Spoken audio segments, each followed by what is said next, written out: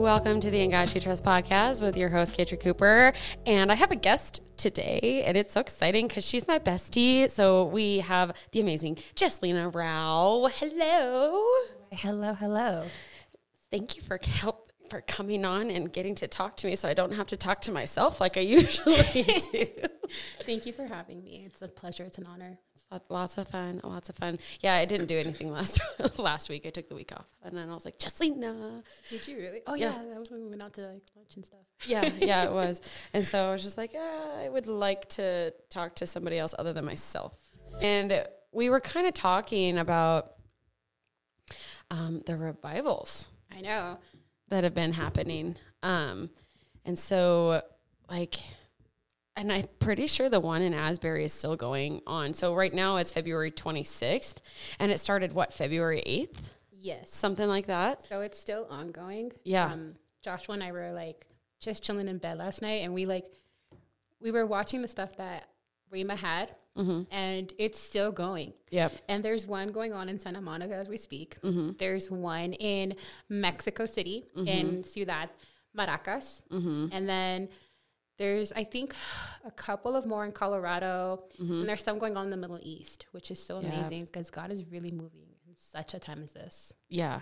And I think it's really interesting how people have traveled everywhere to go to those revivals, and how revivals are sparking everywhere. And I guess there was a big parade march thing in Texas somewhere, where 800 people gathered together, and they marched and they paraded and they were singing songs of worship and all of that stuff. And I just find it funny how it happened right after the whole Grammy Award incident with Sam Smith and his whole debacle thing, and it's ugh. But, and I can't remember who said it, but it was the devil got his 5 minutes of fame, but God is getting days upon days upon days of worship. And it's just that's so funny. I just got chills right now. Just even thinking about that, because if you look at the Grammys, I don't know what he goes by now, but I think it was Jay-Z. He had an interpretation of the Last Supper. And that's clearly evident that they're the mainstream is completely trying to mock the believers. Oh, absolutely. Even Lizzo did a whole praise and worship, but unfortunately it was not even praise or worship. It was a choir singing all these ungodly songs. Yeah, that's not praise and worship. Just because it's a gospel choir does not mean it's of the gospel. Exactly. And it's there's just certain things that I'm obviously ew. No. But my thing is, so the Grammys happened February 5th. And then the Asbury thing happened 3 days later. And my favorite thing is God always likes to work in numbers. And so he works in 3s, he works in 40s, he works in, a bunch of different things. And so it's just there was this big, ungodly, satanic worshiping, demon thing going on at the Grammys. But then, 3 days later, there's revival. And so it's wherever the devil brings death, God brings resurrection. And of course it was, oh no, you're fine. Of course it was 3 days later, and it just continues to go. But one thing that's kind of irritating is there are people who are saying that the revival is being faked, and that it is not of God, and that it is it's demonic in nature. And so here's what I have to say to that. So if it's demonic in nature, it is never going to allow the people to praise God, to come to repentance, to come to admitting that they've been wrong and falling on their face, worshiping and praising God. If anything is not of God, it is not going to push you closer to God. And in fact, it's going to do the exact opposite, and there's been deliverances of a girl who everyone thought was having a seizure. It was actually a demon manifesting, and it wasn't until somebody who had the nudging of the Holy Spirit be no, that's not a seizure, it's a demon manifesting. And I saw the video, and out from this girl came this unhuman screech and scream. And then all of a sudden she was gone and they're like, oh, that's demonic. Well, that was demonic, but it was because it was manifesting because it was in the presence of God and it hated it. And then I don't think that a revival could last this long if it was faked. Exactly. A lot of people are just going to Asbury and just saying, oh, like, this is fake. This is fake. I've gone to all these different arenas where it's being held. And it's like, listen, if you think it's fake, that's on you. Yeah. But shocker, it's the media that's going out there saying these things. Yep. When the students and people are lining up, like, there's food trucks, there's kids buying water cases out of their own money to pass out waters, to pass out blankets. Yep. And it's just a move of compassion. And, scripture says that he's going to pour out his spirit upon his people, especially in these later days where we know that the coming of Christ is getting closer. Yeah. I mean, we still don't know the day or the time, but we know that it's getting closer, and there are signs that are happening in scripture, like the river. The Euphrates River. The Euphrates River is drying up, and that's a part of scripture, and there's just like a bunch of things. And so, he says, like, he's never going to push us into battle without first equipping us with his spiritual weapons. Exactly. And so it's just like, I don't think you can fake a almost 20-day long revival in Asbury and then have it happening and coming up more and more in other cities and other things, and like, my thing is like, quit. This is hilarious because we just had a conversation of this. Quit putting God in a box. You know what I mean? And so everyone was like, oh, well, God doesn't work that way. Well, how does he? Let's look at history and how it's repeating itself. Yep. There was the Azusa Street Revival. Excuse me, how did that happen? There was a bunch of hippies just roaming around. And if we do like actual research on how Calvary Chapel came to be, it had all these different houses. It was like the Philadelphia house, the House of Hope, that had women that were single and pregnant. But in these homes, there was revival. Yep. Revival. Sometimes I just see like all these people are flocking to different states and different countries to go get the revival, and it's like, revival starts in your heart. Yep. And there, like, and it's not just, revival is not an event. It is not an event that you can't force God's hand, and you cannot force God's presence to come to you, and it's just like, so that's why, like, I don't think it's fake. And a lot of people are, a little like weary, like, it's kind of weird. But here's the thing though, is like, God works in so many ways that we don't see and we can't understand, that it's like, just because your denomination did not start it does not mean that it is not real. And I feel like that's like a lot of things like, oh, that's not biblical because I believe. No, fam. No, because there have been so many ways that I was taught that God doesn't move that way, that now God was like, who told you I don't work that way? Because I can work however I want to. I can work through whoever I want to. I can work through whatever situation I want to. But it's the people like, oh, well, it's through a denomination that I don't go to or I don't believe in. Like, cool. Then you are just limiting the hand of God in your own life just because it didn't work the way that you wanted it to work, or it didn't start the way you thought it should have started.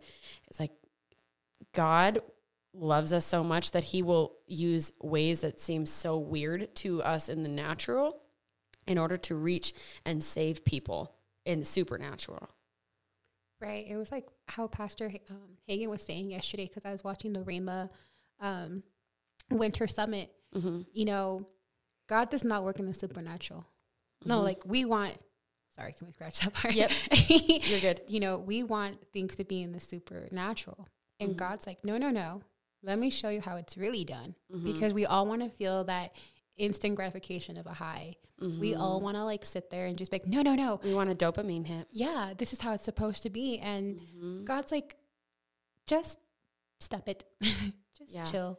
I'm trying to think. There's a scripture, I'm pretty sure it's in Romans, where it's like, don't fight over holidays. Don't fight over this. Don't fight over that. Because like ultimately it's like, that's not what matters. Like, don't fight over who's circumcised or uncircumcised or something like that. I can't exactly remember what it is. I'm going to Google it, but it's pretty much saying like, stop fighting over like these tiny little things and realize that I'm bigger than that.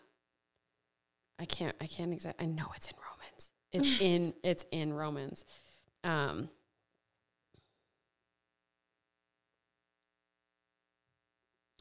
I'm looking it up right now. I know. I'm like, where is this? Okay, just kidding. It's not in Romans. It's in Colossians. Yeah. Colossians 2:16. Let me look it up. But that's like the one thing that kind of sometimes saddens me, that just because certain revivals have gotten such a bad rap, you know, and it's like, listen, the Spirit is moving. And he's flowing over the waters. He's flowing over everything. And he wants to just penetrate. Right. And it's us. It's us that continuously has that wall of Jericho around our hearts, because either we've been hurt, we have a hardened heart because, you know, we've seen ministry hurt, or we have like, you know, pastors that have hurt us, or even church folk has hurt us. Church hurt goes deep, it you know, does. and like, this is something I actually kind of like spoke on a couple episodes ago, and I think I made some people mad, but you know, like church hurt runs deep, and I hold space for that. And, you know, but once again, the thing that we have to remember is church people are still broken people who are still under the blood and under the grace of God. And so for some reason, we have this unrealistic expectation for people who go to church to be Jesus. Exactly. And here's the thing, like we can't be Jesus. And so, you know, like we hold pastors to this ridiculously high standard. Exactly. And so like, even if they make one mistake, it's like, oh, shame on you, blasphemy, condemn, you know, all of this stuff. And there's this feeling of just constant condemnation for pastors or for leaders. And it's like, no, because they have a very difficult job. And I am not saying that all pastors deserve like a ton of leeway, because there are some disgusting and evil things that pastors or priests or preachers have done to people. And, you know, and so this isn't like, oh, you know, just accept everything that because there are some disgusting things that they have done. And there has been some serious hurt that they have done to people in the church and out of the church. I am not excusing any of that, but it is like we hold Christians, or especially Christians in leadership ways, to just such unrealistic standards that we expect them to be God. We tend to forget that our leaders, our pastors, you know, even people that are called to be leaders in like Bible studies that are outside of church, to this, or podcasters. I know, right? Or podcasters. To this unrealistic goal. Yep. And it's like, what are we at the end of the day? We just had this conversation. Yep. We are still man. Yep. We are made of flesh and bone. We still have emotions. Yep. There's days where if you don't give me my coffee, I'm like, my eyes twitching. You're like, don't talk to me. Don't look at me. Yeah. I know. I'm like, just don't. However, we have to remember that we are called to emulate Christ. Yep. Because he was the only person born without sin, remained without sin. From the gate, we are already like, we are taught how to be good. Right. You do not have to teach your kids how to be bad. Exactly. Like they already are. I already was, you know, like we had to be taught how to be good. We do not have to be taught how to be bad, because it is born into our very nature. Right. And I think that so many people just have this unrealistic expectations of people that are believers. Yep. Even like yourself, without the podcast, even like myself, you know, oh, well, why can't you give me a discount for, you know, your baked goods? It's like, this is the price that the Lord told me to make. Yep. You know, we've had this conversation. Oh, yeah. And we just hold everybody to like this unattainable standard. Yeah. And we tend to forget that we're human.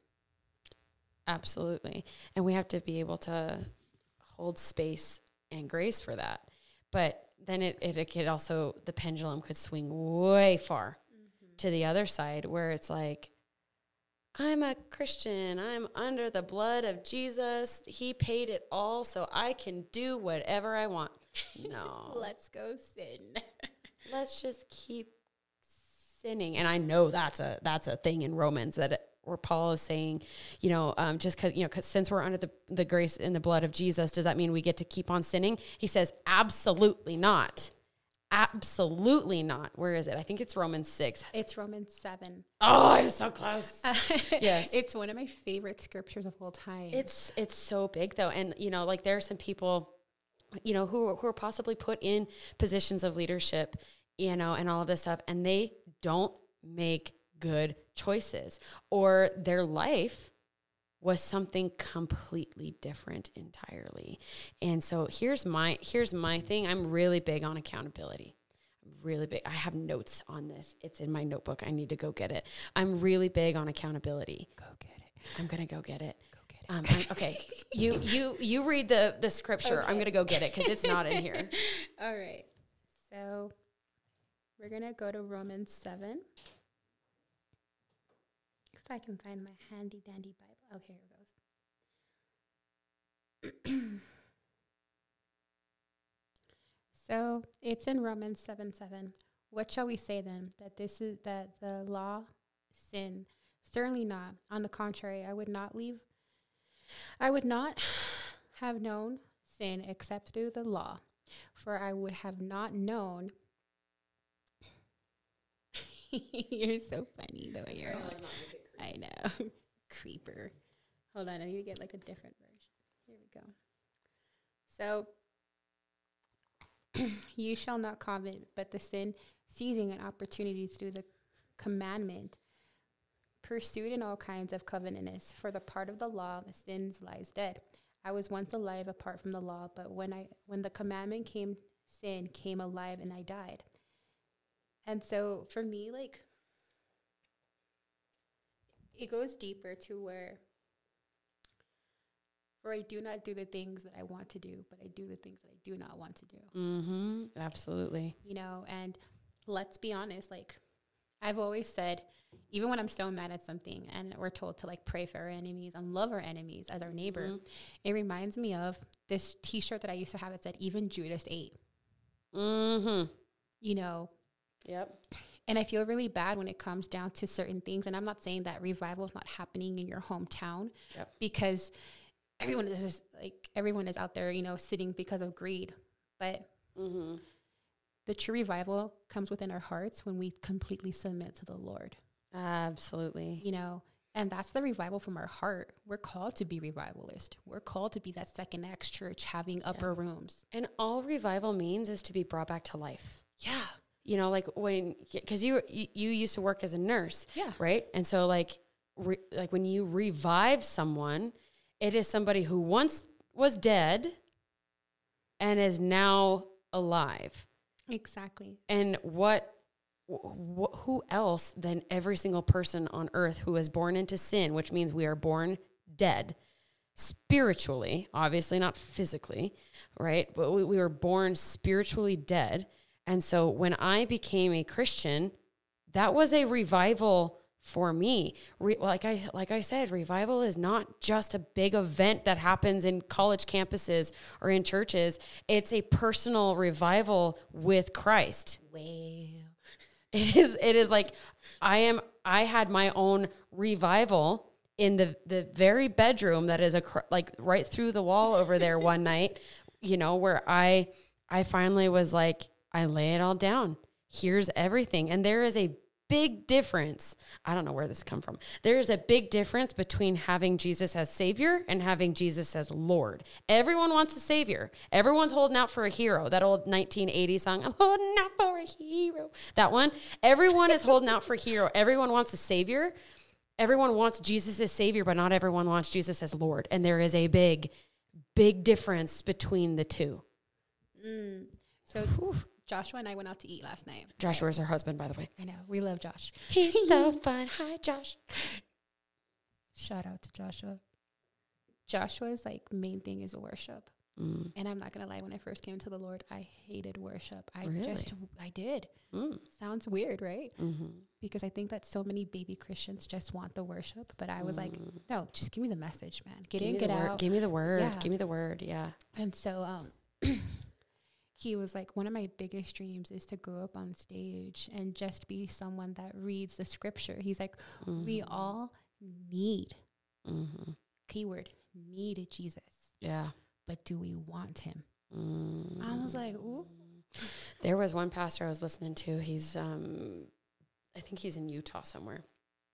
He says, we always want God's will, but we don't always want his ways. Ooh. And you can't be in his will if you do not walk in his ways. I think that we all, before we came to Christ, this is myself included, you know, I used to be like, Lord, Lord, Lord, please get me out of this. And even I believe sometimes, like, when I walked away from God, because there was a good chunk of years that I was like, peace out, Jesus. Like, you didn't save this person, so peace out. You know, I would get myself into like a jingle or something like that. Like, oh, God, Jesus, like, take me out of this. I promise I'll go to church. Like that stupid coward prayer. Yeah, the little bribery. Yeah. And it wasn't until I came to Lander. Not gonna lie. It wasn't until I walked into our church, and I'm not saying that our church is like where it's at, but it is. It totally is. It totally is. Being biased. But the thing is like when you walk, and this is just for me, when I walk into that church, I feel the Holy Spirit's presence. And it's not, the Holy Spirit's presence is not confined to a building. So I'm not saying, you know, his presence is only at my church. His presence can be anywhere. You know, it says, you know, if I make my bed deep in the depths, you are there. If I ascend to heaven, you are there. There is absolutely no place where he is not, you know, but like it where you go to church matters. Like, do you go to a church that allows the Holy Spirit to move, or do you go to a church that only moves themselves? I've gone to many, many mega churches because I mean, I'm a California native, so that's what I think. I know. Ickies.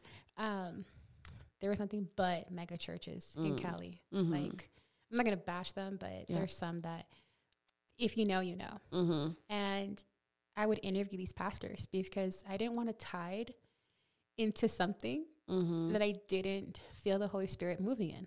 So I would ask them, do you believe in the Holy Spirit? Do you believe in speaking in tongues and the, you know, the gifts of the Spirit? Oh, well, we do that quietly. I'm like, bye. And when I came to Lander, and I think it was the first time with the women, the women's thing that we had. Yep. That was it. Yeah. Because I was even leery of like, what church is Joshua sending me to? Right. Like, where am I going? Well, and I remember the very first time that I went to church, went to our church. We go to Word of Faith in Lander. I hated it. The very first time I went there, I hated it. And I was never going to go back. Because I have to give honor where honor is due. Like my previous church, they put in the word of God into me. Like they gave me a good foundation. There are just some things now that, you know, we just disagree on. And, you know, I felt God pulling me to the church I'm at now. But I remember I went there. And we, you know, in my other church, you never lifted your hands in worship. Maybe a couple people did, but it was very like, keep your hands down. You're very quiet, you know, all of that stuff. And so when I went for my first service, everyone was like, yes, Jesus, hallelujah, bless you, Lord. Like everyone's way. Yeah. And I was like,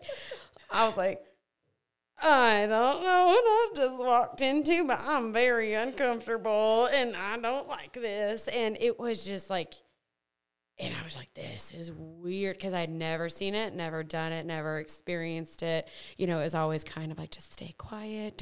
Don't draw attention to yourself. Absolutely. Kind of thing. And so I wasn't going to go back. And then I felt the Holy Spirit go, no, I want you to be there. you know, there was something in my spirit that kept wanting to be there and kept, you know, so I think I didn't go back for like a couple months.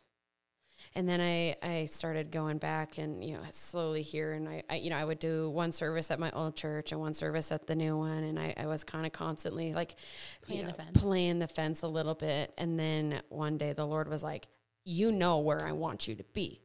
He's like, so you need to go there. And so, you know, I sat down with an elder or two from my previous church. I said, hey, it's no hard feelings.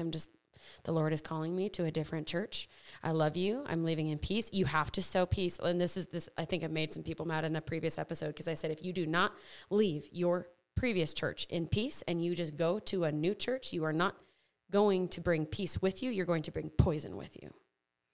People didn't like that. And I didn't mean it out of like a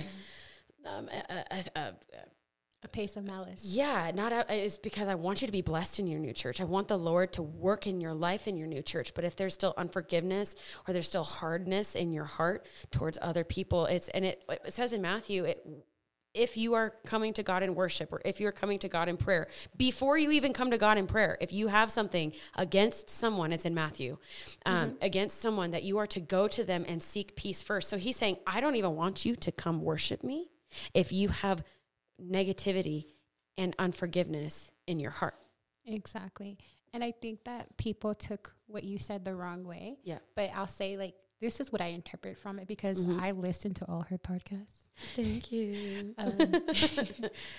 Was that if you've had sown discord at your previous church, what makes you think that you can walk into a new church without that discord? Nobody wants to wear white and have a stain on it. A black smudge. And then go the next week with the same dress, with the same black smudge. You have to wash it out, shot it out, you know, do the Dawn soap, whatever you have to do. It has to be done. Yep. And I'm sorry that a lot of people took it and misinterpreted it, but maybe that was conviction of the Holy Spirit. And I'm sorry if I sound kind of rude, but no, I don't think you're sounding rude. You know. But in Proverbs 6, it's the things that the Lord hates. It says the Lord hates, this is Proverbs 6 verses 12 through 15. It says, 16 through 19. It says the Lord hates 6 things. In fact, 7 are detestable to him. Arrogant eyes, a lying tongue, hands that shed innocent blood, a heart that plots wicked schemes, feet eager to run to evil, a lying witness who gives false testimony, and one who stirs up trouble among brothers. And that's exactly what I think you were trying to prevent a lot of people to go through, you know, sowing discord amongst brethren, which is your church brothers and sisters, your church things. And I've just seen so many churches hurt by people not trying to leave in peace. And if that is not the church for you anymore, that is fine, but peace has to be sought out. It says in Hebrews 12 that we are to seek peace with everyone. Everyone. It doesn't say seek peace with the people who have never hurt you. It says to seek peace with everyone. And the thing is like the Lord will not bless what is outside of his will and outside of his word. I mean, when I was living my double life is what I call it, you know, I was begging for my ex to propose. And I was like, Lord, just let him propose. But I was living with him. And the Lord's like, I'm not going to make him propose when you are living outside my word. So you were going on that. I'm a piggyback off of that. So, my beautiful sister here, she is like the most mightiest prayer warrior. Y'all need prayer, come to her. And if she's not available, I know, right? We're right there praying in tongues for y'all. I think we're known as prayer warriors. Yeah. You know, my mentor is so beautiful, Gija. So like mine too. Oh, that woman is amazing. So shout out to Gija. We love you. Love you. And she had called out something in me while you were praying for me. And I thought I was like sanctified and set apart and, you know, holier, like not holier than thou attitude, but I was like, I'm good, y'all. You thought you were like walking on the narrow path of righteousness. Yeah. Yeah. Newsflash. We were married. Yeah. you had well, okay, to give context, it was you like had somebody, like a friend of yours, like do like a living room ceremony. Yeah. So you guys thought you were married. Exactly. Yeah, but it wasn't legal. It wasn't by paper or anything like that. And so it was that day that like the Lord came and was like, listen, I will take you away from your sin, but you must sin no more. And I felt like the woman caught in adultery, because that's exactly what I was. Girl, that is in my notes. That is in my notes. And I'm not going to lie, like I was the woman in adultery. Why? Because even though I had saved myself from marriage, I was in the bed of adultery because I was sleeping with my husband, quote unquote. I'm doing air quotes, y'all. But we weren't married. And that's the day revival came into my heart. Yeah. I haven't been the same. And I'm sure, Kitri can totally like attest to that. Yeah, I was there. I was there. And, if it wasn't for our leaders that prayed over me, and especially you, sis, like it would have never happened, because I didn't want to come to church that day. Yep. And I told you, she's like, no, I'm going to stay home. And I was just like, nope, you need to be in church. She's like, I'm just going through a lot of spiritual warfare and I don't know why. But, and this is something I had to tell you. You were like, we really thought we were married. I said, I know you did. I said, however, God gives authorities to our government. I said, so if we are not in submission to the laws of our government, God does not honor that, because God is the one who gave them authority. And this is where a lot of Christians are like, oh, it's just a piece of paper. No, I'm like, this is something hard for me to say, but I live this life. Okay. Like, no, you're still living outside the will of God, because if God says, if your government says you are married legally through paper, then I honor that, because I gave those government officials, whether you like them or not, that authority. So you need to submit to that. And that's something that I told you. And you're like, I never knew. But here's the thing though. You're like, no, we're not married legally. We explained to you why it was wrong and why your living room ceremony was not a marriage, which was not a ceremony. Exactly. But the thing that you guys did that was so beautiful is the next day, you didn't kiss. You slept in separate bedrooms that night. And like, you totally repented. The next day you went to the courthouse and you got married legally on paper. You repented, you turned away, and you made it right. And you made sure you walked with God in obedience. And that's a big thing. That's huge. It's like, yeah, you made a mistake, unknowingly or knowingly. Sin is still sin, regardless if we know it or not.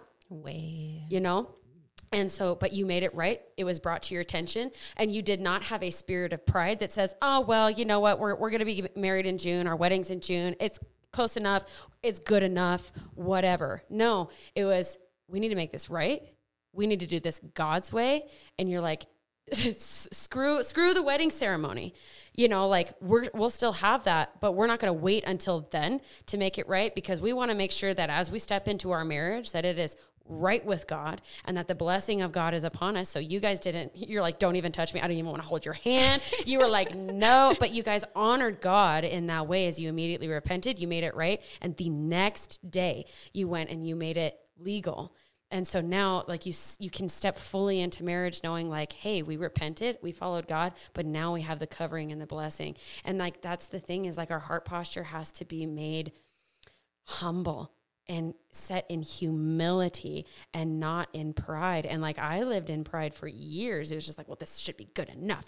I did not do what you did when I was called out on it. I was just like, nah, I'm just going to do my own thing, but it was like, and it was so beautiful to see, because I was like, and you were like, this spiritual warfare is just weird. And Gijay was like, these are doors that you opened that you didn't know you opened, but these little doors for like those stupid, annoying demonic spirits to come and attack you unknowingly were attacking you on. And she was like, this is why. And you're like, all right, well, let's slam that door shut. And it was beautiful to see the obedience. And, a lot of people get me wrong is because I'm like, you need to walk in God's word. There's like I just said, there's a big difference between wanting Jesus to be Savior and wanting Jesus to be Lord. And sometimes I can come across that it's works-based, and it's not works-based. There has to be grace for it. But at the same time, is like, I lived so far outside of it while still calling myself a Christian, but I had no fruit in my life that showed it, because I was not walking according to God's will. I wanted his grace. I wanted his covering, and I wanted to do whatever I wanted to do. Unfortunately, I see a lot of so-called Christians, because I don't see like you or myself or anyone in our church as Christians. I see them as legit true followers of Christ. Like for me, there's like that huge difference, because everybody claims to be a Christian. Yeah. But are we really walking that walk? Are we talking that way? Yeah. there's times where like I'll cuss like a sailor. And I'm holding myself accountable on this beautiful podcast, because if y'all ever hear me, please correct me. But that's where I wanted to go back to revival. Revival to me is obedience of the heart. Absolutely. I totally agree. I got my revival when I became obedient to the Lord. Because I'm not going to lie, like that spiritual attack was hard. You know, the night before we got married, that Sunday night, we watched The Chosen, and he's like, "Can I hold your hand?" No, no, you don't even touch me. Don't look at me. You are not my husband, not yet. Don't touch me, you diseased human. We love you, Josh. We love you. He's gonna listen to this and be like, "You're never hanging out ever again." Ever. But it's the heart posture, and it's the willingness to please the Father. And like, that's where like my heart comes from, is like, yes, grace saves everyone, because there is not one who is righteous. The Bible says there is not one who is good, not even one. And so we all get the same grace. We all get the same forgiveness. We all get the same salvation of acknowledging who Jesus is, what he did, that he died and he rose again, and acknowledging that. But then like where the real freedom comes from is not just believing and confessing, it's living what he says, because there is so much freedom when you live out the scriptures and when you live out his obedience. Like, science catches up to God. The earth and creation, math, science is always catching up to God. And so, and it's like, oh, funny how now they're doing studies on this, and it just goes and proves the Bible. Like I was talking to my mom yesterday. I read that they've been doing some studies with unmarried couples and married couples, and it says married couples have a better sex life than unmarried couples. You can, girl, this is like, there's like nothing you can or cannot say on here. Like, just go. Tis true. Tis true. You know, and then it also showed that people who live together before they get married actually have a higher divorce rate by 50% than people who did not live together before they got married. And so it's just like, all of these studies are coming out, and it's showing that the Bible has been right this whole time, and science is just catching up. And that's just like one instance. And now they're finding like there's like more math out there that we never even knew existed. And I'm like, please don't tell me that. Math was not my strong suit. But like you were talking about the adulteress in John 8. And so this is kind of like where it comes back to the accountability and like judgment thing, you know, because a lot of Christians like, oh, well, you're just judging me. There's a big difference between holding somebody accountable and judging them. And so like whenever, like, you know, when you and Joshua went through that thing, this is my point of view, and you can correct me if I'm wrong. I did not condemn. I did not judge, but it was like, you need to make it right. And it was holding you accountable. Okay. So this is my point of view. Yep. I'm not a parent yet. However, I come from a really rowdy family. Like, girl, same. My goodness. We're loud. I know. We're loud. I'm the youngest of 9. Oh, my Lord. We're all Marines. We're all like either Navy or Marines. Hoorah all day. You know, Bulldogs for life, yo. So that was implemented implemented to make it right. We would fight it. Like, how dare you correct me? It was so much pride. And one of the first things I asked the Lord to take away from me was my pride.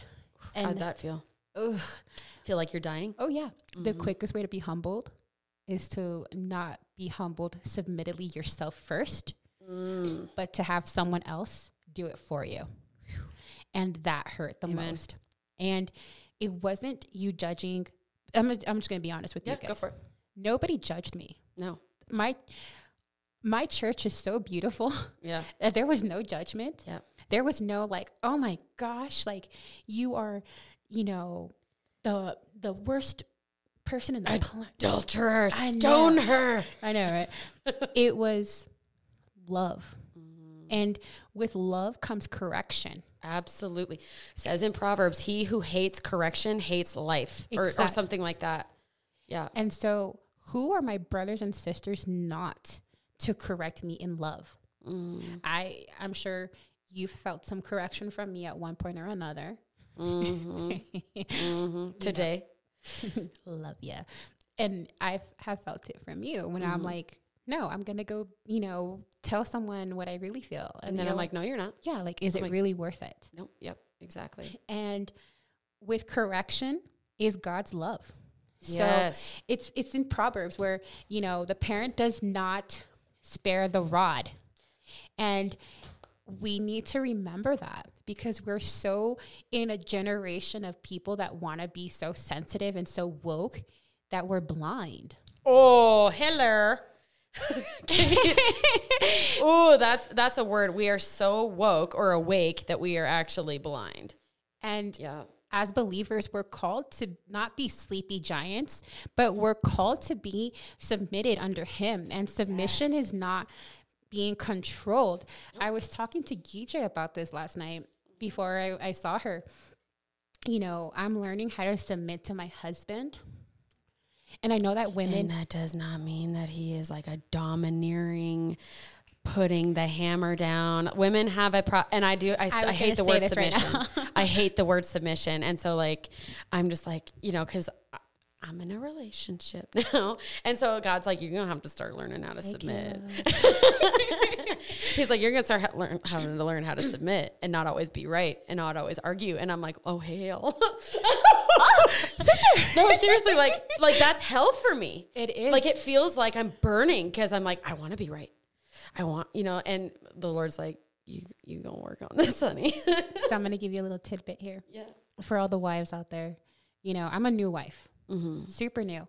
But Chrissy and Mike always give us this little honor patch. They're like, you guys have the Lord in the center of your marriage. Yeah. Amen. And it's hard because I'm Latina and I'm also mixed, but I grew up in the household where I was the only female. And so I had to make it happen. I had, providing was a thing. And for someone to tell me, hey babe, no, how dare thee? Oh my gosh, the dreaded 200 and the thing is okay, here's what the Lord spoke to me, because I was like, because I come from a lot of trauma in my dating past. I come from a lot of hurt in my dating past. And I've told my story multiple times on here, but I've had more boyfriends than just the one that I've talked about. And it was just horrendous situations, very traumatic. And so there was a part of me that's like, I'm never going to allow a man to, I'm not going to submit to a man, but then the Lord was like, okay, but if he's from me and he's in me, come on, somebody. And if he is submitted to me, you are going to have no problem submitting to a man who is submitted to Christ. So it's in Ephesians, I think 5. Ephesians 5. Yes, ma'am. So when I was telling Gija this, I was like, I'm learning how to submit to my husband without thinking that he's controlling. Yeah. And she's like, amen. She's like, that's so beautiful. Yep. Because when we learn as women that submission is a beautiful word, it really is, because we submit to our bosses. Hold on. Holy Spirit's downloading something into my brain right now. He's like, you submit yourself to me. Exactly. So how it says in Ephesians, how the man submits himself to the Lord, we submit ourselves to the Lord as well. And if our husbands are of him, then who are we not to submit ourselves? Yeah. Because this is not to say that we're making our husbands our gods. Absolutely not. He is still flesh and bone. He like you said, he is still, he's still human. Yep, exactly. But when you read through Ephesians 5, I'm just going to read it. It says wives and husbands. So this is Ephesians 5:22. It says, so it starts off with wives. It says, wives, submit to your husbands as to the Lord. So which is what I just said. The Lord's like, you submit yourself to me, so do the same. It says, because the husband is the head of the wife as Christ is the head of the church. He is the savior of the body. Now, as the church submits to Christ, so wives are also submit to their husbands in everything. Okay, so that's 3 verses that wives have to do. But then look down. Men have so much more to do. The call for men on how to be towards their wife is 1, 2, 3, 4, 5, 6, 7, 8, 9 verses, and we got 3. Exactly. So it says, husbands, love your wife just as Christ loved the church and gave himself for her to make her holy, cleansing her with the water of the word. He did this to present the church to himself in splendor, without spot or wrinkle or anything like that, but holy and blameless. In the same way, husbands are to love their wives as their own body. He who loves his wife loves himself, for no one has ever hated his own flesh, but provides and cares for it, just as Christ does the church, since we are members of his body. For this reason, a man will leave his father and mother and be joined to his wife, and the two shall become one flesh. This mystery is profound, but I am talking about Christ and the church. To sum up, each one of you is to love his wife as himself, and the wife is to respect her husband. So here's the thing. If our husband is doing all of that, I'm going to have absolutely no problem submitting to my husband. Absolutely. None, because I'm like, okay, he's laying down his life for me, because all marriage is sacrifice and servitude. All of it. I listen to The Basement, is one of my favorite podcasts. Tim Ross, woo, woo, press B. And there was one episode where they were talking about this, and he says, when you get married, I'll meet you at the altar. He's like, well, what is an altar known for? If you look all throughout the Old Testament, burnt offerings. Altars were always known as sacrifice, laying it down, burning it up. So when you go to the altar, you are saying, today, I die to myself to serve you. Exactly. And that's the one thing that I think as women, we become so feminist. Sorry, I'm going to go there. Go there. We have this, we want to be right instead of, do we really want this? Or do we want to live out of the obedience? And by all means, I do believe in equal fair game for profit, for, wages and stuff like that. Absolutely. Don't get me wrong, please, ladies. We're not trying to reverse the clock back to 1930. Exactly. But what I am trying to say is, there was a Campbell's commercial. I think I said this to you about how the husband was sick and she goes to work and she leaves the can of Campbell's soup on the stove. And, a lot of people are like, yeah, that's how it's supposed to be. And it's like, isn't.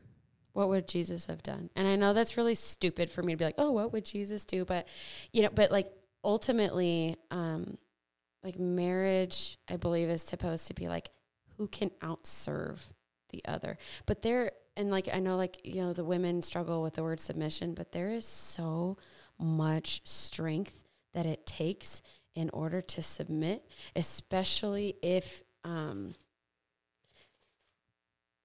we think our husband is wrong, or if you think, your husband is doing the wrong thing or whatever, ultimately, it takes a lot of strength and a lot of humility in order to submit yourself, that it's actually courageous and it's actually strengthening. But you go ahead. Read it. Shout out to Pastor Danny, because when he was showing us his Israel trip, he showed us the mount where he had the Sermon on the Mount, right? Where Jesus had the Sermon on the Mount. And when you were saying that, it literally came to Matthew 5:5. Blessed are the meek. Not the weak, the meek. For they shall inherit the earth. And meekness is strength under submission. I'm going to say that one more time. Yes, please. I was going to be like, girl, you better say that again. I'm going to say that one more time so I can hit someone in the spirit. Meekness is strength under submission. Absolutely. Women have a lot of strength. Y'all have kids. Y'all bear children. It wasn't that long ago that women that were in the Marines or in the military could actually go to combat war. That's strength under submission, because it took a lot of women to get there, and it was through obedience. Through obedience of the law, through obedience of everything, that women actually showed their strength. We are called to be strength. It's in Proverbs 31. It's written all over the Bible how women are supposed to show their strength, but in the meekest manner. You want to talk about a strong woman.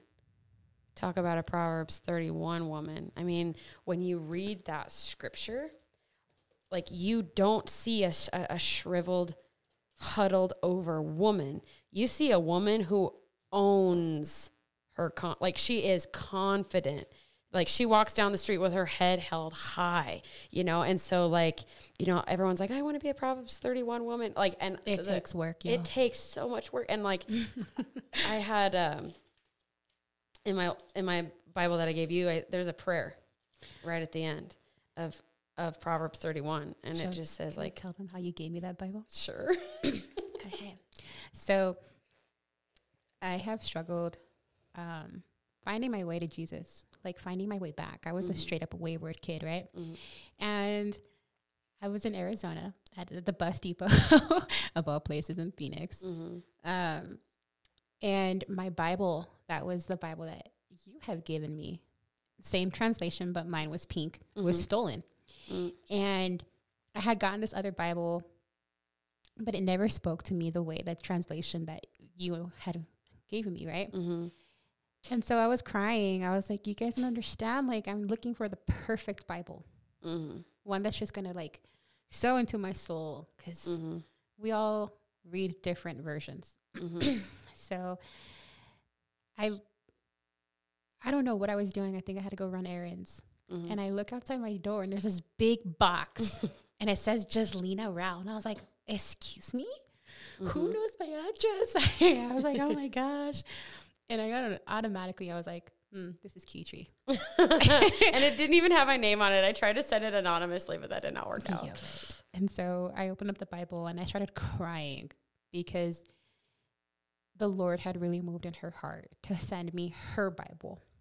The one that I wrote in. The one that she cried in. The one that I cried over. Because, like, you know, and like that was the Bible that brought me back to Jesus, that brought me out of my depression, that brought me out of my suicidal like thoughts and like all of that stuff. Like when I left my ex, like that was the Bible that like I poured myself into, and that I just let the Holy Spirit pour over me at. And, you know, you were saying that you didn't have a Bible, and I was like, I'm going to buy her one. You know, I'm walking my dog. I'm like, I'm going to be a nice friend. I'm going to buy her one. And so like, this is how like I knew it was God telling me to, because then all of a sudden in my head, I was like, give her yours. And I was like, that ain't me. I was like, no. I was like, nope. And so then I like argued with him a little bit. And, you know, because once again, like that Bible has such sentimental value to me. I was like, Lord, this is your word that brought me back to life. Like this Bible means everything. Like there's like dots where like my tears hit, you know, and there's notes where like it just jumped out at me. And I said, the Lord to me. And like, I have like those places where the words literally felt like God was speaking directly into my heart. And so I told Jesslina, I said, please don't think I'm a bad friend, but I did not want to give you that Bible. But like, I cried packaging up that Bible. And I like, this is something I told my brother, this is something I told Caleb. I was crying and I was like, Lord, it's my Bible. But he's like, but it's my word. And I was like, okay. And so I sent it, and I was just like, Lord, I was just like, I don't like, okay, maybe I didn't hear his voice and I'm absolutely nuts. But the last thing I wanted to do is like not obey, because I was like, what is it about this specific Bible that needed to be given to you? Like there was something, and I was just like, okay, I don't want to rob her of something that the Lord wants to speak to her over or do in her heart and do in her faith, because I'm being too selfish to cling to a book. And like, that's what I kept telling myself. I'm like, yes, it's like your Bible. I said, but you can always get another one. You can buy the exact same one. Literally a week later, my brother bought me the same Bible, same color, same everything. But it's like that obedience that didn't make sense. It didn't make sense because I'm like, Lord, like she's going to see that it's written in, she's going to see it's highlighted. She's going to be like, why didn't she just buy me a new Bible? Like, this is weird. And you know, so it's like all of these things like coming into my head. That's like, you know, like it's like trashy. Like, you know, if somebody else wrote in it, and then, you know, like, does she not think that I'm good enough to get my own clean Bible? And he's like, no, you need to send it your Bible. So it didn't make sense whatsoever. And which is also how I knew it was probably God, because sometimes it doesn't make sense. But I sent it. And so I'm just like, okay, I guess, God, you can do what you want with it. So the Lord just really like confirmed to me right now when you were saying like I was in obedience. Obedience is submission. Mm-hmm. You know, and it's not always fun. It's sometimes you're gonna cry, like I did. You know, obedience is under submission completely. Yeah, and we're supposed to be obedient to the word, not the law. The word. The word. See, the law is don't do. Mm-hmm. The word is it's already done. Mm-hmm. You know, that's Amen. What the gospel says. Like, it's already done. I've already paid for it. You know, it doesn't mean go out there and keep sinning. But it does mean like, hey, man, honor me. Oh, you know, be submitted under my word. And I think that's what happens when we have true revival. You know, is when we're submitted under his word. And when we're submitted, we can have all these second Acts churches popping up in anyone's house. You know, and shout out if you're actually listening to this podcast, like starting September, we're going to start having worship nights at my house. Awesome. So you can be there. Awesome. I love that. And it's just like, you know, and like the more that we dive into our word, the more God will reveal to us. And the more he reveals to us, the more we realize we don't know anything. Exactly. And then it's like, I have to fully be dependent upon the Lord because I don't know what I'm doing. I don't know where I'm going. Like a lot of times, like we were just talking about this, like in this like new season of my life, I'm like, yeah, I feel like Peter out on water with all of the waves and with all of the storms. And for somebody who has struggled with like the spirit of control and wanting the reins and then having to let them go, you know. And so like there's been multiple times where I've let go of the reins and then I've taken them back up. And then I've let go of the reins, and then I've taken them back up. And so I'm just like, just for me in this new season of my life, just doing what I'm doing is stepping out in faith, and it's terrifying. And sometimes the obedience is scary, and like knowing, oh, is that the voice of the Lord? Am I being obedient? But like the thing is like, you know, you're being obedient to the Lord if it is obedient to what it says in Scripture. Right. You know, a true like Proverbs 31 woman, like what everybody wants to be nowadays, or everybody claims to be. He's like, oh, well, I'm virtuous. Okay. Let's like break down. What does that look like? Yeah. Let's break down that word virtuous. It's to be obedient, and not only to the Lord, but to your family. You know, it's to really be upright and upheld. And, you know, she says that willingly with her hands she works. When being virtuous, it says having or showing high moral standards. High moral standards. Obedient to the Lord, yeah. Not the standards of the world. Ooh, that should be a good topic for the next one. The standards of the world are so low. So low that an ant could step over them. Exactly. And I see like all these like girls on TikTok that really like, I pray for these girls a lot. I'm so tired of opening up Instagram and having some naked girl's butt be the first thing that pops up on my feed. Cause it's like, oh, that, you know, or like, you know, cause like they pay for it or it's sponsored. So it's kind of like an ad for like this girl's like OnlyFans account. And I'm just like, number one, I don't want to see your booty cheeks at 7 a.m. I'm sorry. I don't. Call me crazy. I don't want to see another woman's booty cheeks. Right. But it's just like, there is a difference in the confidence that you are in the world and a confidence that you have in God. The confidence is completely different. The confidence that, you know, girls have in the world is, you have to prove yourself. You have to look a certain way. You have to look a certain way, do a certain thing, look, you know, be a certain thing, dress a certain way. And but or like have like a Louis Vuitton bag or something like that. Yeah. But then there's a completely different and more freeing and beautiful confidence in the Lord that's like, if I don't look like this, I'm still beautiful.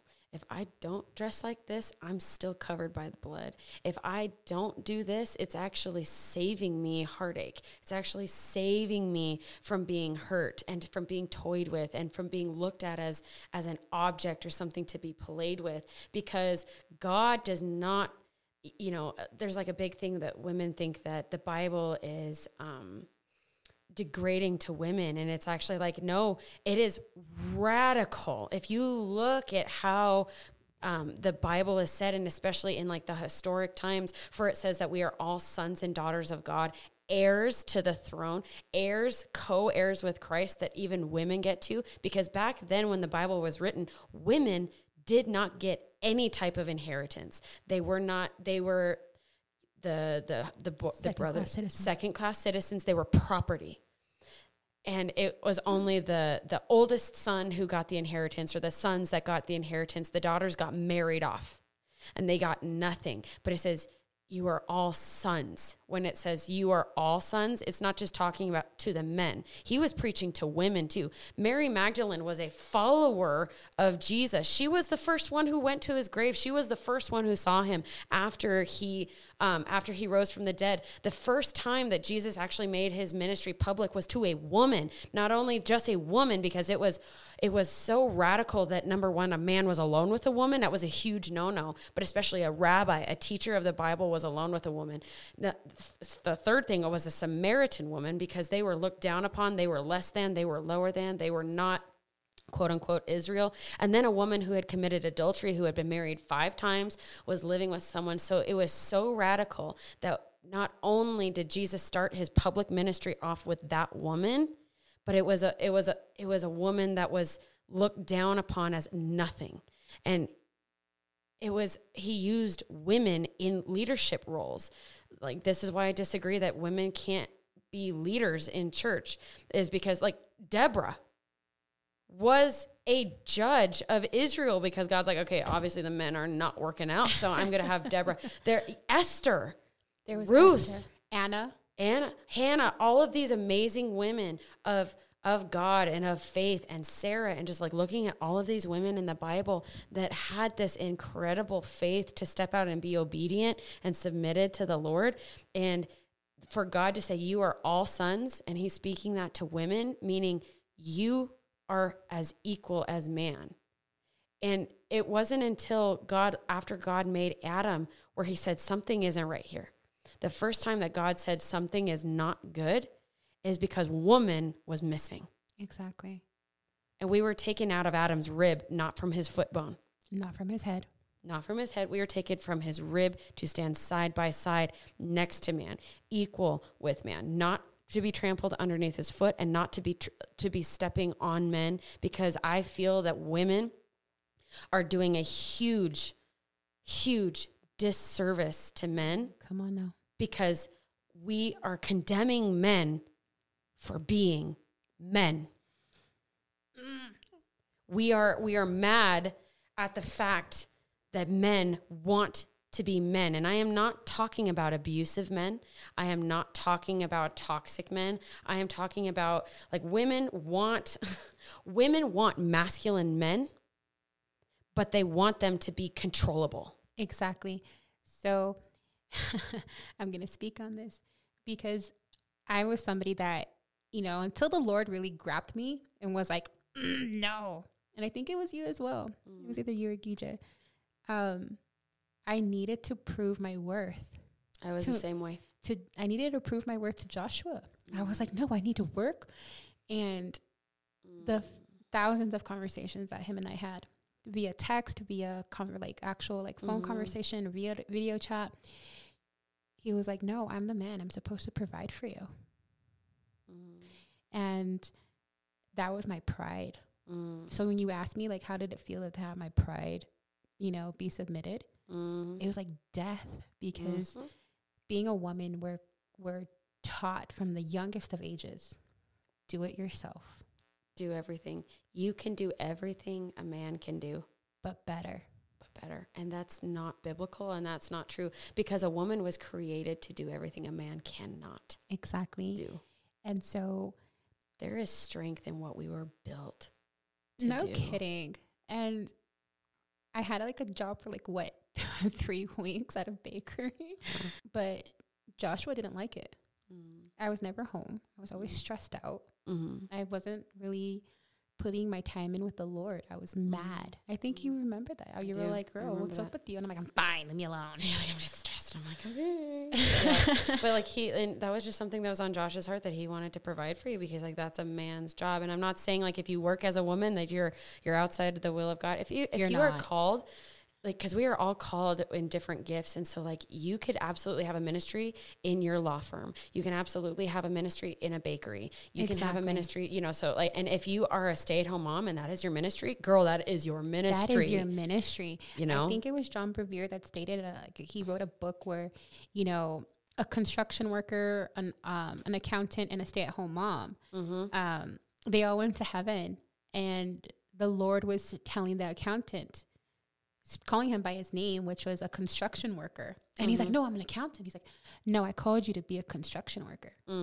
And he called the construction worker a pastor, something like that. I'm totally paraphrasing. Right, but he's like, no, I didn't call you to be a construction worker. I called you to be a pastor. Right. And then the stay-at-home mom was like, well, all I was a stay-at-home mom. And she came with the most humblest of hearts about it. And he's like, no, I called you to be that. Yeah, because your ministry is wherever you are. Exactly.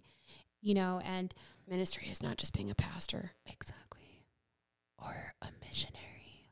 Let's just get that straight. ASMR right now. I'm just kidding. You know, but we have to understand that wherever God calls us is where we are going to flourish and where we are needed. Exactly. We're, you know, having sweet praises, to be honest with you, I've gotten so much closer to God. Because you're doing what he called you to do. You're stepping into obedience to what he called you to do. So you're a working woman. I'm a working woman, you know? And so it's just, we have to lean into the Lord and figure out, what does he want me to do? What is his will for my life? And to obey that and to step into that and to be fulfilled. And I think if we actually do that, we'd actually be the most fulfilled people. And I feel like a woman who is surrounded by like biblical concept is the freest woman on earth. Exactly. It's like the second tightest woman, you know. Yep. We are called to be Proverbs 31 women to our husbands and to our children. But we are called to be second tightest women. I've gotten so much knowledge from everybody that's, you know, a little bit higher than me when it comes down to their walk, or, you know, a little bit older than me, a little bit more seasoned with some sazon in their walk. When it comes down to like, what do I do? What do I say? How do I act? Yep.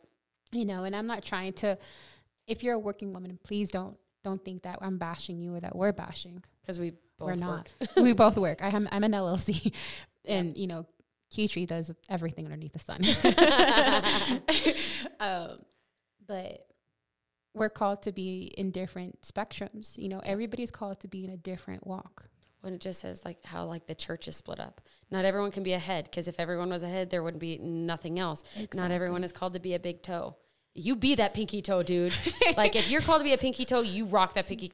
Do you know like if our pinky toes are like gone, our balance would be so off. We think that it like doesn't matter, but like there's so much in our bodies that like we don't realize how important they are. And so like we're not all called to be a head. We're not all called to be an arm. We're not all called to be the hands or the feet. Sometimes we're called to be the eyebrows or the nose or the lips or the fingernails. When we're in where we're supposed to be, where God calls us to be, it all works together for the entire body of Christ, not just for our denomination. When we're in position, we're in submission. Woo! It needs to be on a t-shirt. I'm going to say that one more time. When we're in position, we're in submission. You know, we don't have to get ready if we stay ready with, you know, with where we're at. Yep. We're called to be at different levels, different places, because if we were all in the same place, then we would all be perfect and there would be no need for a savior. Nope. I want to read Titus 2 because I think it's really good. Oh, please do. The whole chapter. So we're in Titus 2, which is right after 2 Timothy. It says, so this is called sound. The subtitle for it is sound teaching and Christian living. It says, but you are to proclaim things consistent with sound teaching. Oof, that's the first sentence in. Say that one more time. But you are to proclaim things consistent with sound teaching. Older men are to be self-controlled, worthy of respect, sensible, and sound in faith, love, and endurance. In the same way, older women are to be reverent in behavior, not slanderers, not slaves to excessive drinking.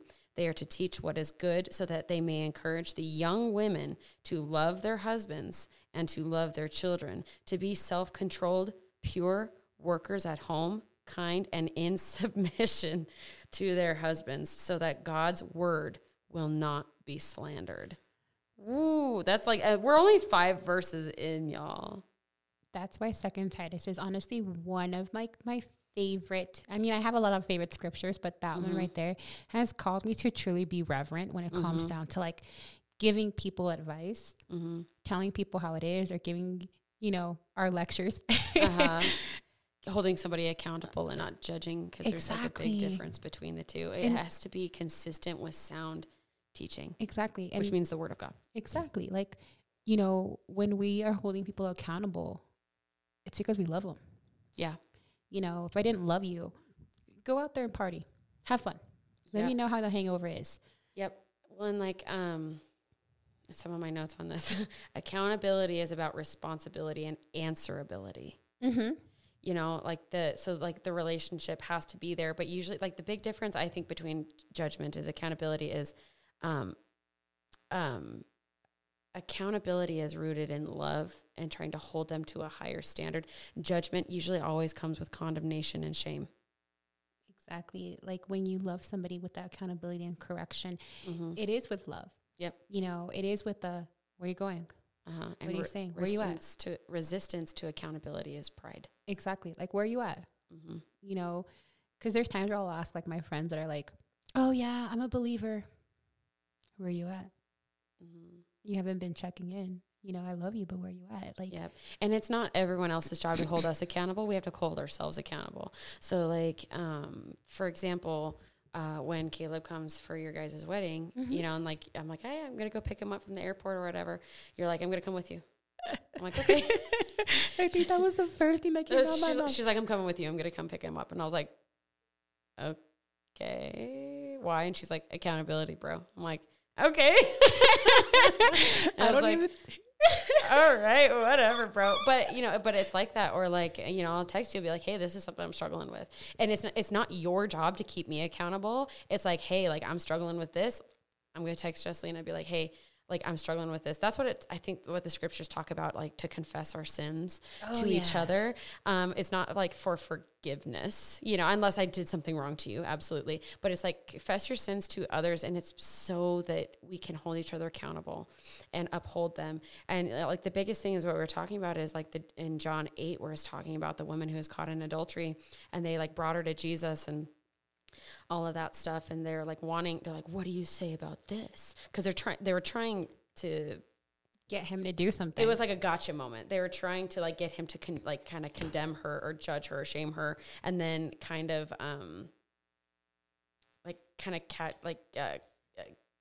contradict himself. There we go. Right, gosh, that was like really hard for me. I was like, why are my lips not moving and my brain is not going? And so with that woman, which first of all, why did you just bring the woman? Where's the man? It takes 2 to tango. But exactly. I'm not going to go there. We digress. I digress. So I'm going to read it. John 8, 2 through 11. It says, at dawn, he went to the temple again, and all the people were coming to him. He sat down and began to teach him. So he was teaching. He was preaching. Okay. Then the scribes and the Pharisees brought a woman caught in adultery, making her stand in the center. Oh my gosh. Teacher, they said to him, this woman was caught in the act of committing adultery. So that means they legit caught them bumping uglies. Okay. Like, but here's the thing. You have to be searching for that. If you have to be like on a lion prowling, seeking to whom he may kill, destroy, and like just all that great stuff, like stealing the joy. Yeah. And granted, she shouldn't have been doing what she was doing. No, but neither should have the man. Exactly. But they condemned the woman because once again, women were looked down upon as lesser than. So anyways, this woman was caught in the act of adultery, and the law of Moses commands us to stone such a woman. What do you say? They asked this to trap him in order that they might have evidence to accuse him. Jesus stooped down and started writing on the ground with his finger. When they persisted in questioning him, he stood up and said to them, the one who is without sin among you should be the first to throw the stone at her. He then stooped down again and continued writing on the ground. When they heard this, they left one by one, starting with the older men. Only he was left, with the woman in the center. When Jesus stood up, he said to her, woman, where are they?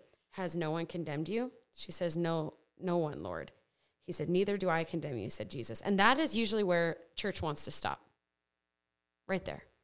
neither do I condemn you. And that's where like, oh, well, we're not supposed to judge. We're not just supposed to do this. But what does he say afterwards? It says, go, and from now on, do not sin anymore. He says, go and sin no more. So he's like, I'm not condemning you, but I'm not going to turn a blind eye to what you're doing. You should not be doing this. You cannot be doing this. So don't do it anymore. But he didn't condemn her. And that is where Jesus holds accountability. He's like, I'm not condemning you. I'm not shaming you, but don't do it again. And I think that's where a lot of people get it wrong. Yep. A lot of people want to just be like, oh my gosh, I'm going to continue to judge somebody because of like where they came from or X, Y, and Z. And it's like, this is why the church is where it's at right now. Mm-hmm. We are hurting. Yeah. And that's why revival is literally popping out everywhere. Mm-hmm. Because if we don't see it, those birthing pains are happening a lot quicker. Mm-hmm. You know, and he's coming back. But this time it's not with water. This time with fire. You know, and that revival that's happening in all these places is because there was such a deadness. Yep. And I'll say that again. There was such a deadness. Mm-hmm. I'm not Mexican, but I've been to Mexico before. The puppies. Scratching at the door. And the deadness there is so real. It's really painful to see that. Yeah. You know, and to see a revival crack up on there, it's like, it's beautiful. You know, to see revivals popping up everywhere because of the spiritual deadness that was there. Well, and it just goes to show that, like, we're called to be a light in the dark places, not a light in the light places. It's easy to be a Christian when all you're surrounded by is light and Christian. And I'm not saying never surround yourself with Christians, because we have to be in that community. You know, like we need that encouragement, and we need to be surrounded by people who are like-minded. But that does not mean that we turn our backs on people who are still living in the dark, because we are called, and it says in Matthew, it says, you would not be a light and then cover it with a basket. Mm-hmm. And so a lot of times, I feel like Christians, especially in the American church, they were, I'm going to use this as an example. A lot of people were really mad at Maverick City Music for staying at the Grammys. I didn't even know about that. After the whole Sam Smith thing, they were like, you should have got up and left. You shouldn't have stood for it. But I don't think that them staying there was them agreeing with it. But here's the thing. When they got up and they received their award, one of their people, I think it was Brandon Lake, spoke on Jesus. Come on. And here's the thing. If they would have left, no one would have heard that. If they would have gotten up and left, no one would have heard that Jesus can save you. And so I'm not mad at Maverick City Music. There are some Christians who like want to condemn them and are mad at them because they did not get up and leave when Sam Smith gave his performance towards the devil. But here's the thing. We are called to be a light to the darkness. And if they would have left, they would have let Satan run that entire show.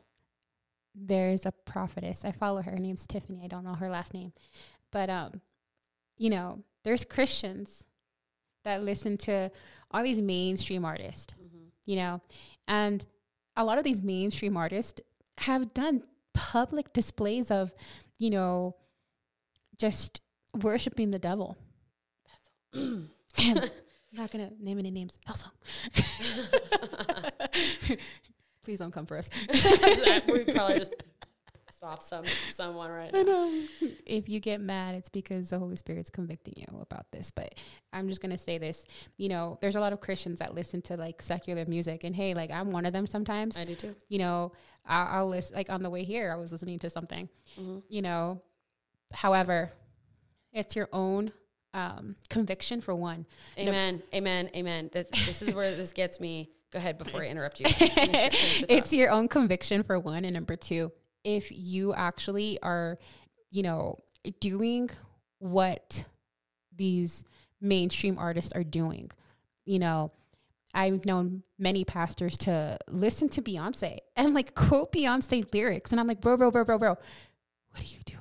Stop that. You know, and we're called to be the light, you know, and we're called to sit there and to, you know, yes, we're going to mess up. We're human. Yep. Yes, we're going to cuss. Yes, we're going to listen to secular. Yes, we're going to, you know, we're going to mess up. We're going to look at something and covet it. Mm-hmm. You know, we're going to look at something and want it.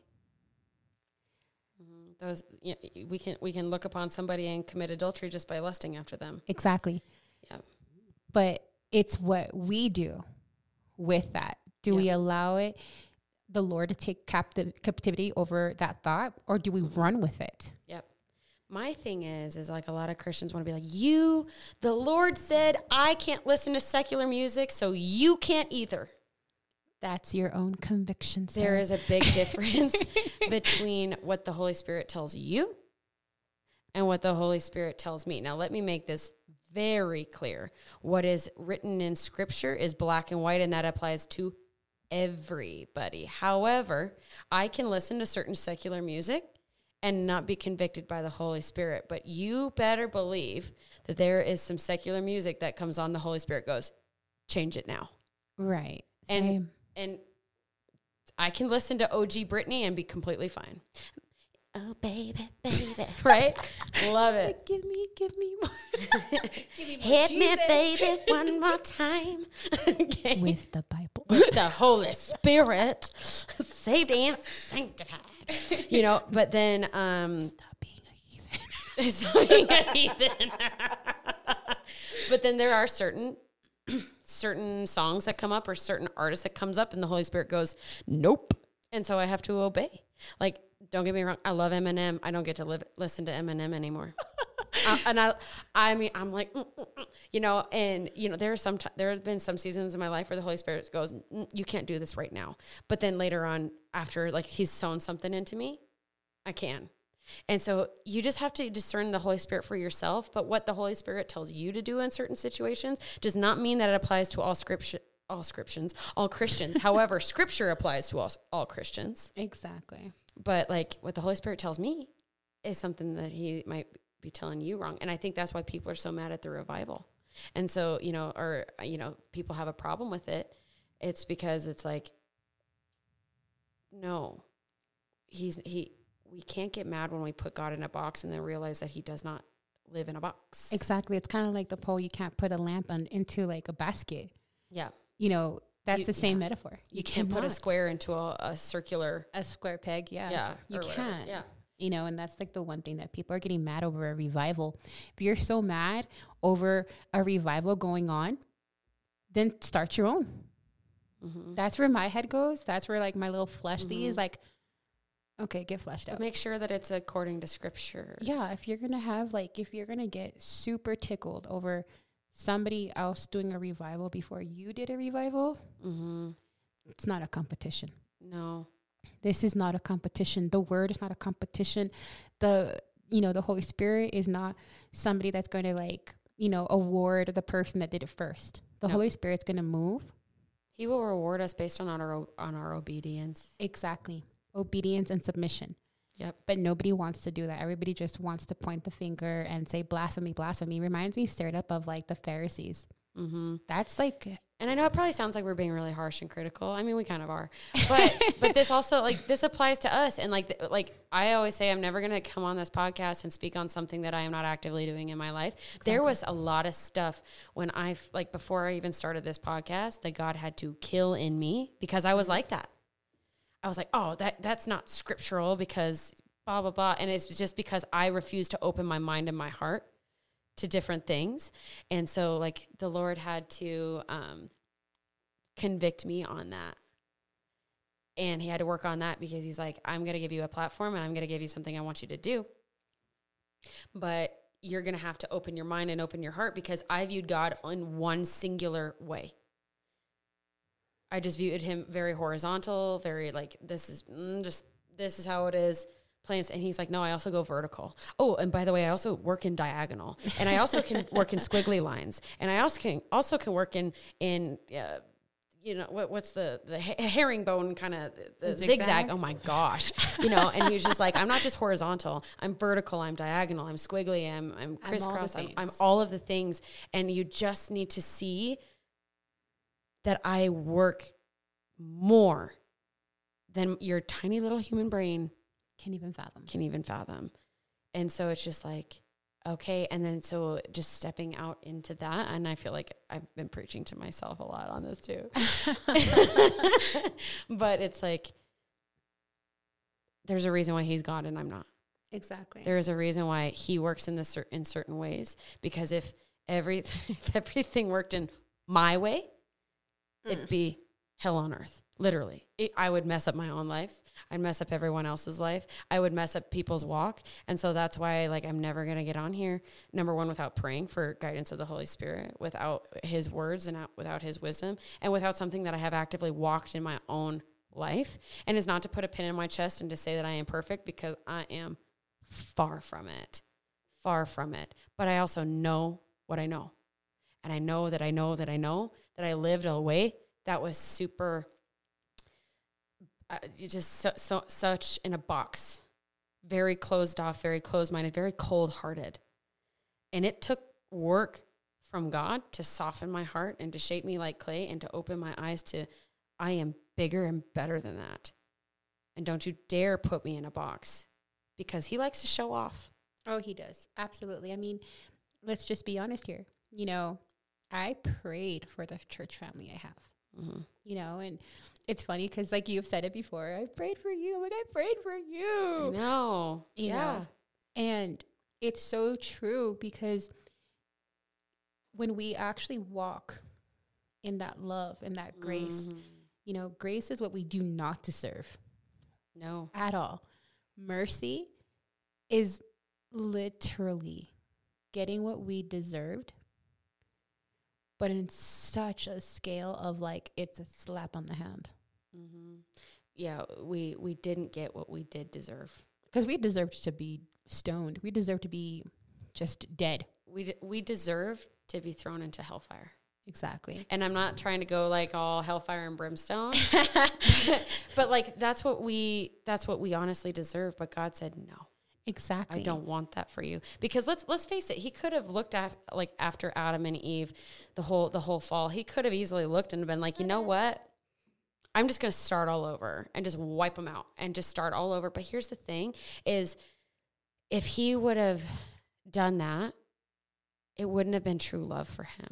Exactly. It would have been control. It would have been manipulation. Mm-hmm. It would have been, you know, kind of like, I just see like the old puppets with like the strings, you know, and he doesn't want that. He's like, if I want them to love me, I want them to actually love me because they choose to love me. And I'm still going to love them no matter what they choose. But he didn't want anything fake.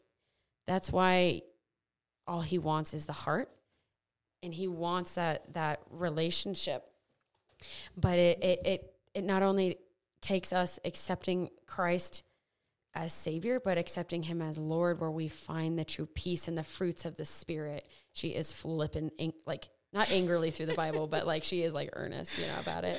I'll have you read this and then we'll wrap it up. We'll wrap it up. Awesome. So it's in Hosea 6:6. I just know this by memory. For the Lord desires love instead of burnt offerings. I require mercy, not sacrifice. Yeah. And it's love, because mercy and sacrifice is love. Mm-hmm.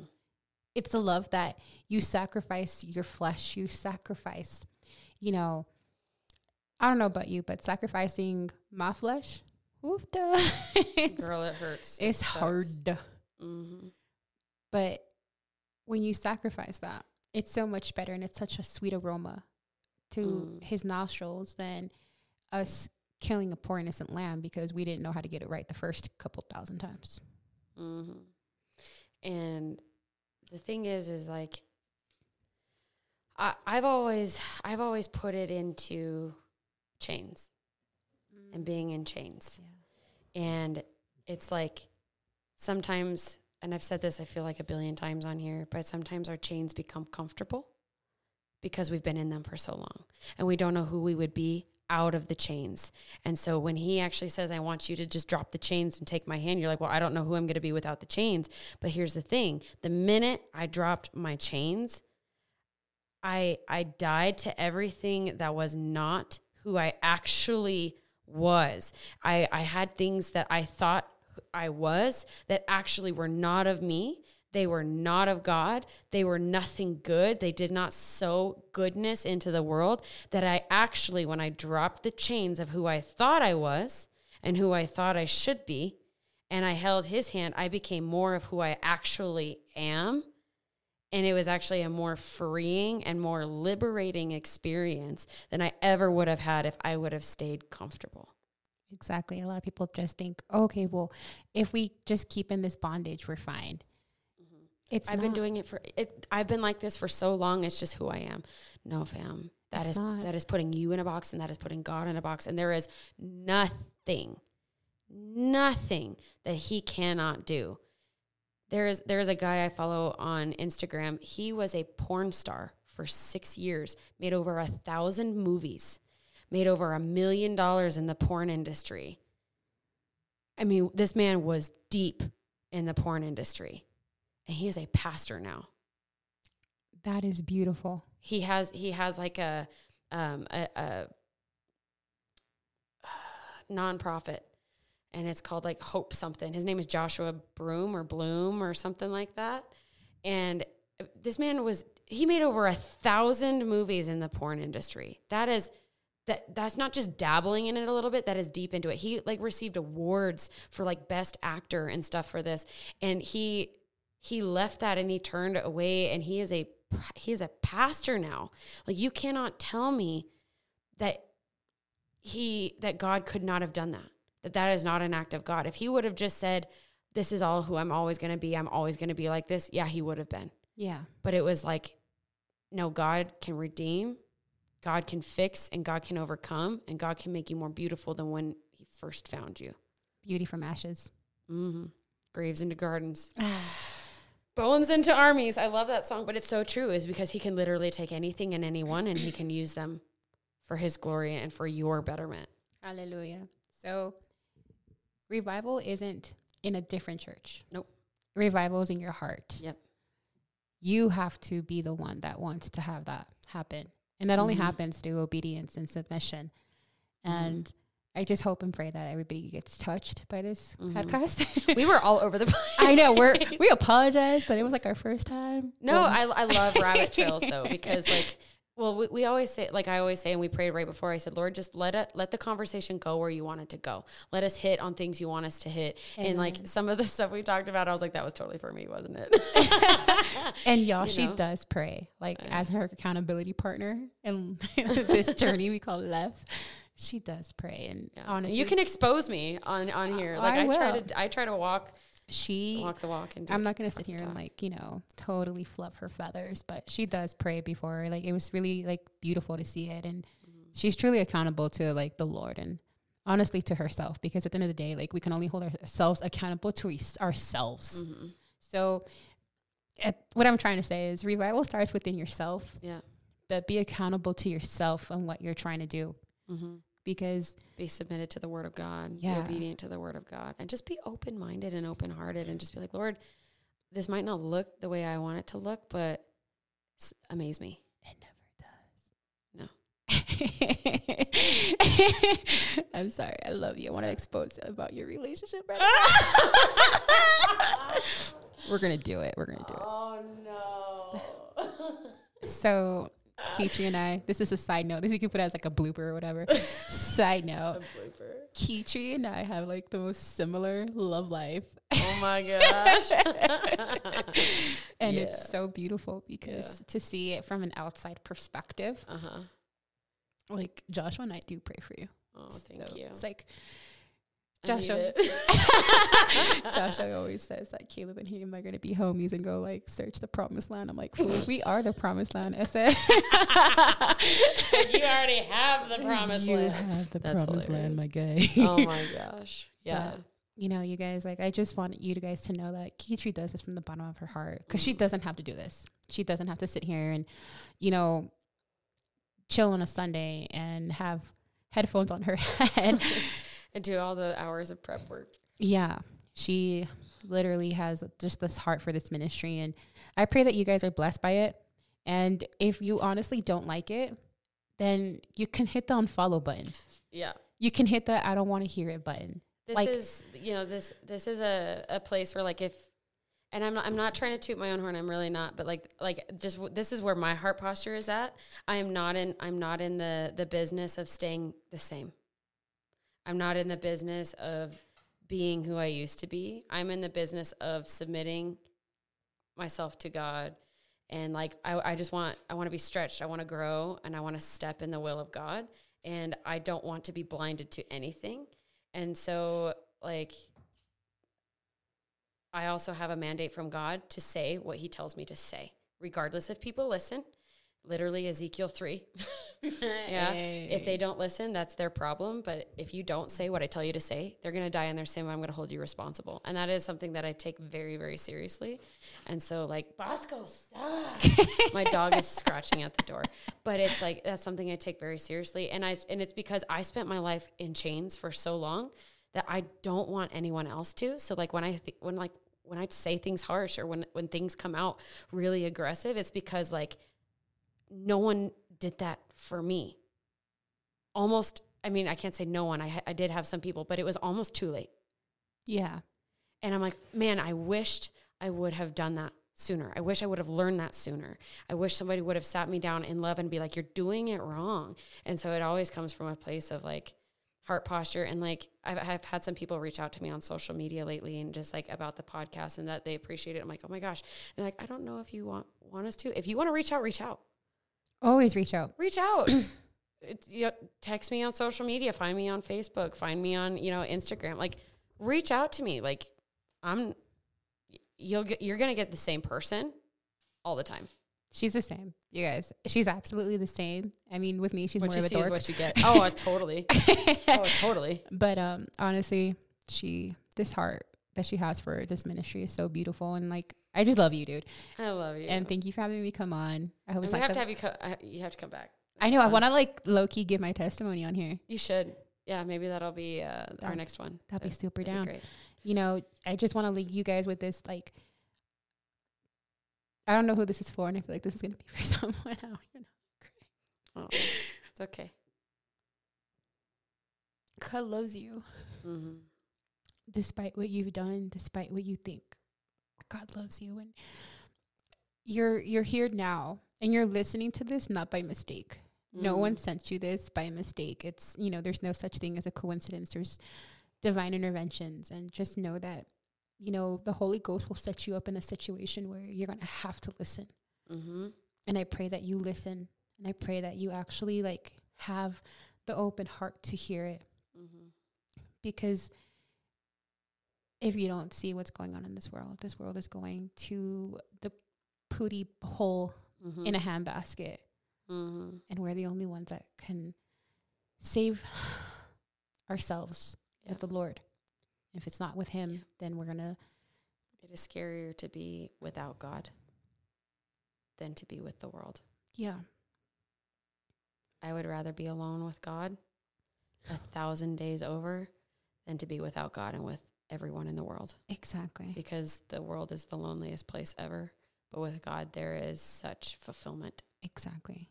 It's so beautiful. So I hope that this reaches somebody and touches someone's heart. Amen. And if you get offended, well, that sounds like a you and a Jesus problem. She's as salty as me. But it always comes from a place of love. Yeah. It always does. So. If we sounded like we were judgy wudgies, we weren't. It's just what we have in our hearts. And know to be true. Yeah. And, revival takes place in our hearts. Yep. There's a saying that says in Spanish, like, charity starts in la casa, which is our home. Mm-hmm. Revival starts in our home. Mm-hmm. Salvation starts in our home. Mm-hmm. You're not going to get persecuted outside the domain of your house. You're going to get persecuted in your home the most. Yep. Get persecuted. Get that persecution, but start that revival in your home. Yep. Absolutely. All right, Jesslina, out. Thanks for being on, babe. And thank you guys for listening, and I will see you guys next time. Bye.